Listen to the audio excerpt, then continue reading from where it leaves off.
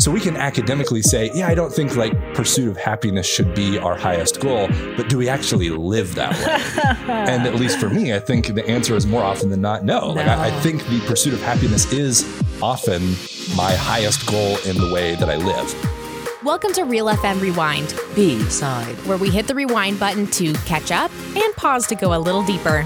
Here's Ansen, Kara, and Zoe. Welcome back to Real FM Rewind B-side, friends. My name's Kara, hanging out with Ansen and Zoe in the studio.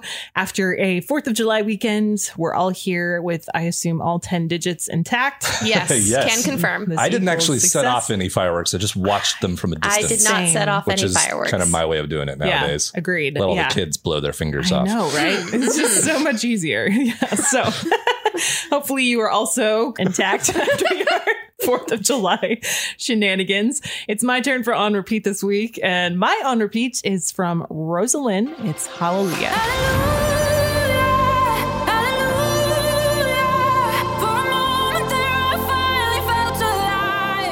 Say Rosa Linn and Rehab because it's a remix. I listened to the regular version yesterday and I was like, oh, no, all the way, the remix. A little more upbeat. A little more upbeat. This girl, she kind of came up out of nowhere last year. Her single Snap, I believe it was last year, just kind of exploded. Yeah, it was one of those TikTok singles that like just like everywhere because it was being used on TikTok like crazy. It was such a big deal. And so she's kind of catapulted into the limelight. So this is one of her new ones. And I really like this song. It is so catchy, so very lovely. It's got a very like haunting, I don't know, maybe haunting isn't the right word. It's like simultaneously like haunting and beautiful and also like super upbeat. And part of that is the remix, I think, with Rehab. Right. It's just very, very catchy song. I've been humming it for the last few days. But it's an interesting song. So Rosa Linn is from Armenia. And she's pretty young. She's maybe like 20 or something. I don't believe that she has a lot of religious background, but the music video, if you watch this, she's like in a church with stained glass windows and it has all of this very, religious imagery, and the lyrics are very much that way. But when asked about it, it's interesting. Her description of this song, Hallelujah, she said it's about this euphoria moment of pure joy and happiness. She said when she goes into writing a song, she says, I always talk about a specific feeling that I want people to feel when they listen to a song. And then we dig deeper and discuss their stories. So for this one, it's all about that feeling of pure joy and happiness, which is kind of interesting because, again, the lyrics are so, she talks about turning water into wine. Yeah. She talks about the divine. It sounds very much like what we used to call Jesus or boyfriend songs. Mm-hmm. Like, which one is it? Right. But in this case, I think it's more of just like this last year where she's kind of suddenly been catapulted into the limelight. Yeah. It's been kind of a euphoric, sounds like, it's kind of a celebration of all of that and maybe some gratitude. Yeah, that's a good way of looking at it. So it's an interesting song from that perspective, but I love it. It's a beautiful song. She's got very strong Adele vibes to me. And it sounds like she's a big fan of Adele. She's got a big voice. That is what I keep noticing. When I watch her in a video, I'm like, your voice is so much bigger than this just young person. And I'm like, your voice is huge. Yeah. Like, it's amazing to me. So she's very, very talented. So anyway, that's my On Repeat for this week. We interrupt this program to bring you a pause. All right. So as Kara mentioned at the top of the show, this last week we celebrated Independence Day, 4th of July, shot off all the fireworks, did all the Murica things. And it just kind of got me thinking about a few kind of just, cultural movements in our country. And I think especially among younger people, there's been kind of this pushback on some of the ideals. I tried to say both ideas and ideals at the same time. And I think I mean both words. Yeah.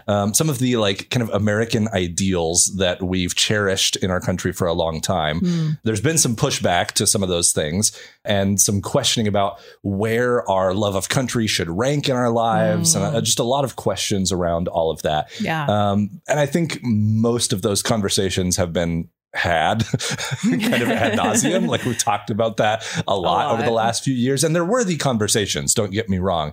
But as I was thinking about this, I kind of wanted to go a slightly different direction, one that was maybe a little bit more like personally challenging to me, because I was thinking about, all of this like Christian nationalism and all this stuff that gets lots of press and there's lots of debate about. And I personally like come down kind of on the side of like, yeah, I think we have elevated some of our American ideals a little bit too much to the detriment of some of our Christian ideals. But I also think there are some American ideals that I continue to elevate in my own life and love. And so I'm more interested, I think, in kind of where I fall short. Like, what are the things where I'm still struggling, right? That I'm maybe not getting quite right. And when I think of the idea of like American freedom, while there has been this pushback among kind of a younger generation going, yeah, I'm not so sure that hits the mark.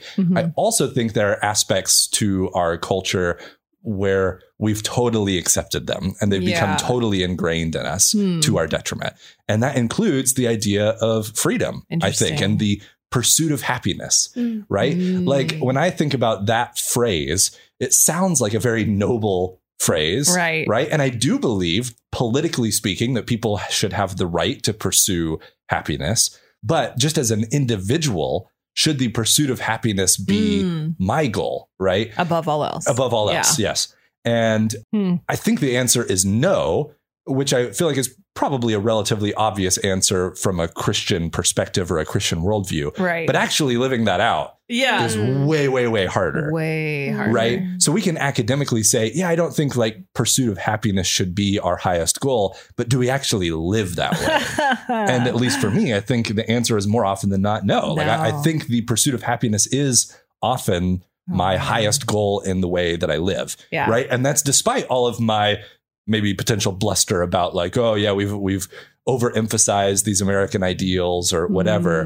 But I think sometimes even in the midst of that, we underestimate how much cultural thoughts and mindsets and philosophies kind of infiltrate our own thinking. Right. Like we just don't realize how much influence those kind of lines of thought have over us. It's really so true. I'm interested kind of for your guys' take on this. And if you agree with me or disagree with me, I mean, it's a hard truth, right? That like life is not supposed to be fair.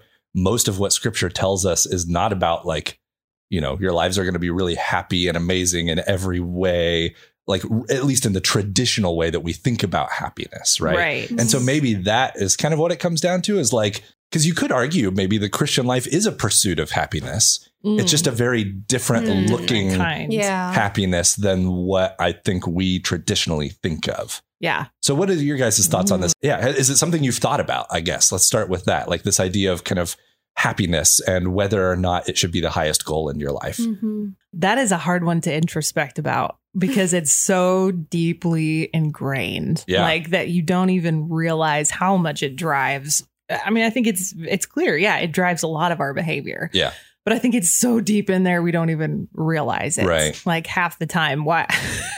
And if I go too introspective on this, it's like, oh crap. Like, why am I down the rabbit hole she goes. Why am I constantly seeking out, you know, sugar or like, I mean, you could go at this from the food we eat to the things we consume to the way we spend our time. Like, why am I making all of those decisions? And sadly, a lot of the time, it's probably because I believe it will make me feel good. Right. Which in my mind equals happiness. Yeah.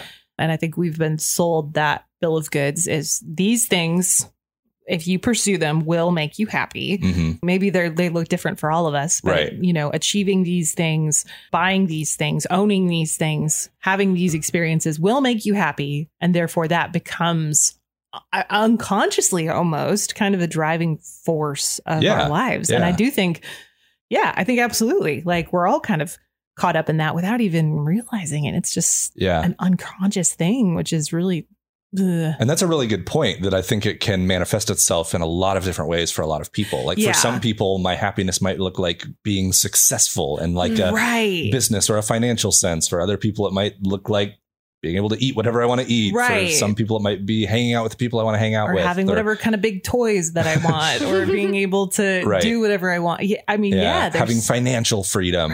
Like there's a lot of ways that, that could present itself. But they all kind of come back to that central idea of like one of the highest kind of ideals that we have in our culture is being satisfied, right? Yeah. Which ironically, like, seems like it's really hard it always seems to slip out of our fingers. Right. It's a constantly moving goalpost. Yeah.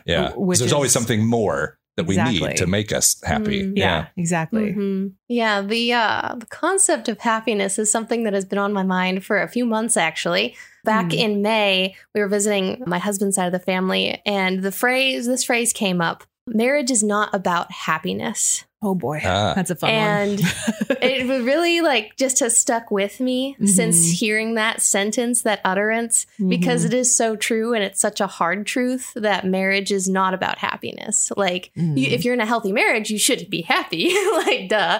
But your pursuit in marriage is not to be happy. Like your pursuit in marriage is to serve your partner and, that kind of a thing. It's a selfless thing. And through mutual selflessness, you have joy, but there's still struggle in marriage. There's still lots of heartache in the process. And so having been married for almost a year now, that was, definitely That's a hard one. Yeah. It's hard because, I feel like a lot of young women and men too idolize relationships, thinking that will make them happy. Like as soon as I get a boyfriend, I had so many boy crazy friends in high school that were like, once I get a boyfriend, it's like that will satisfy them when they have that person. And I'm this cynic who's like, that's not the answer. Having a relationship is hard. Like you are going to have heartache in the process of it. Trying to work together on things. Like that human is messed up like you. You're going to go through things together. It's hard to be in a relationship. It is hard to be married. And I think likewise, when we have a relationship with God, it is hard. Yeah. It is not, perfect sunshine and rainbows being a Christian or living in this life, but we can still have joy. And that's the thing, the difference, right, between joy and happiness. We can have joy even when we're struggling, but when we're struggling, we're not really happy about it.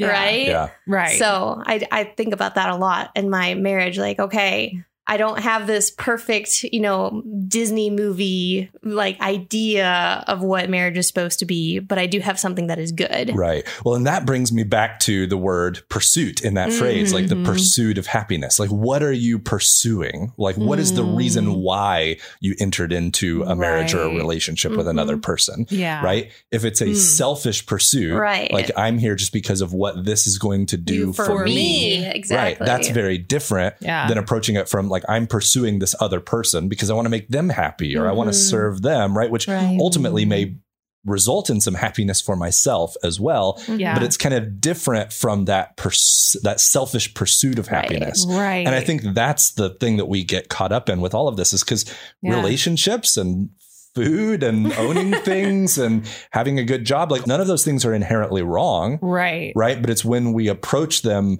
in the pursuit of happiness, right? This is the thing that's going to give me fulfillment in life. Right. And then ultimately disappoint us. That's when we get into trouble, right? Yeah. I also think the second kind of part of this, if we tried to turn a corner, is what do we do about it? Right. Yeah. So we identify this problem that just exists everywhere all around us in our culture. Everyone's got problems. We're all pursuing happiness usually in one way or the other. Yeah. How do we change that mindset? And that is the part to me that's I mean, my honest answer is really I don't know. It seems like a really difficult problem to solve. But as I was thinking about it, one thing, a small thing I think that has been really helpful for me is finding ways to interrupt my natural patterns of thinking. And a lot of those natural patterns are very much influenced by culture. Right.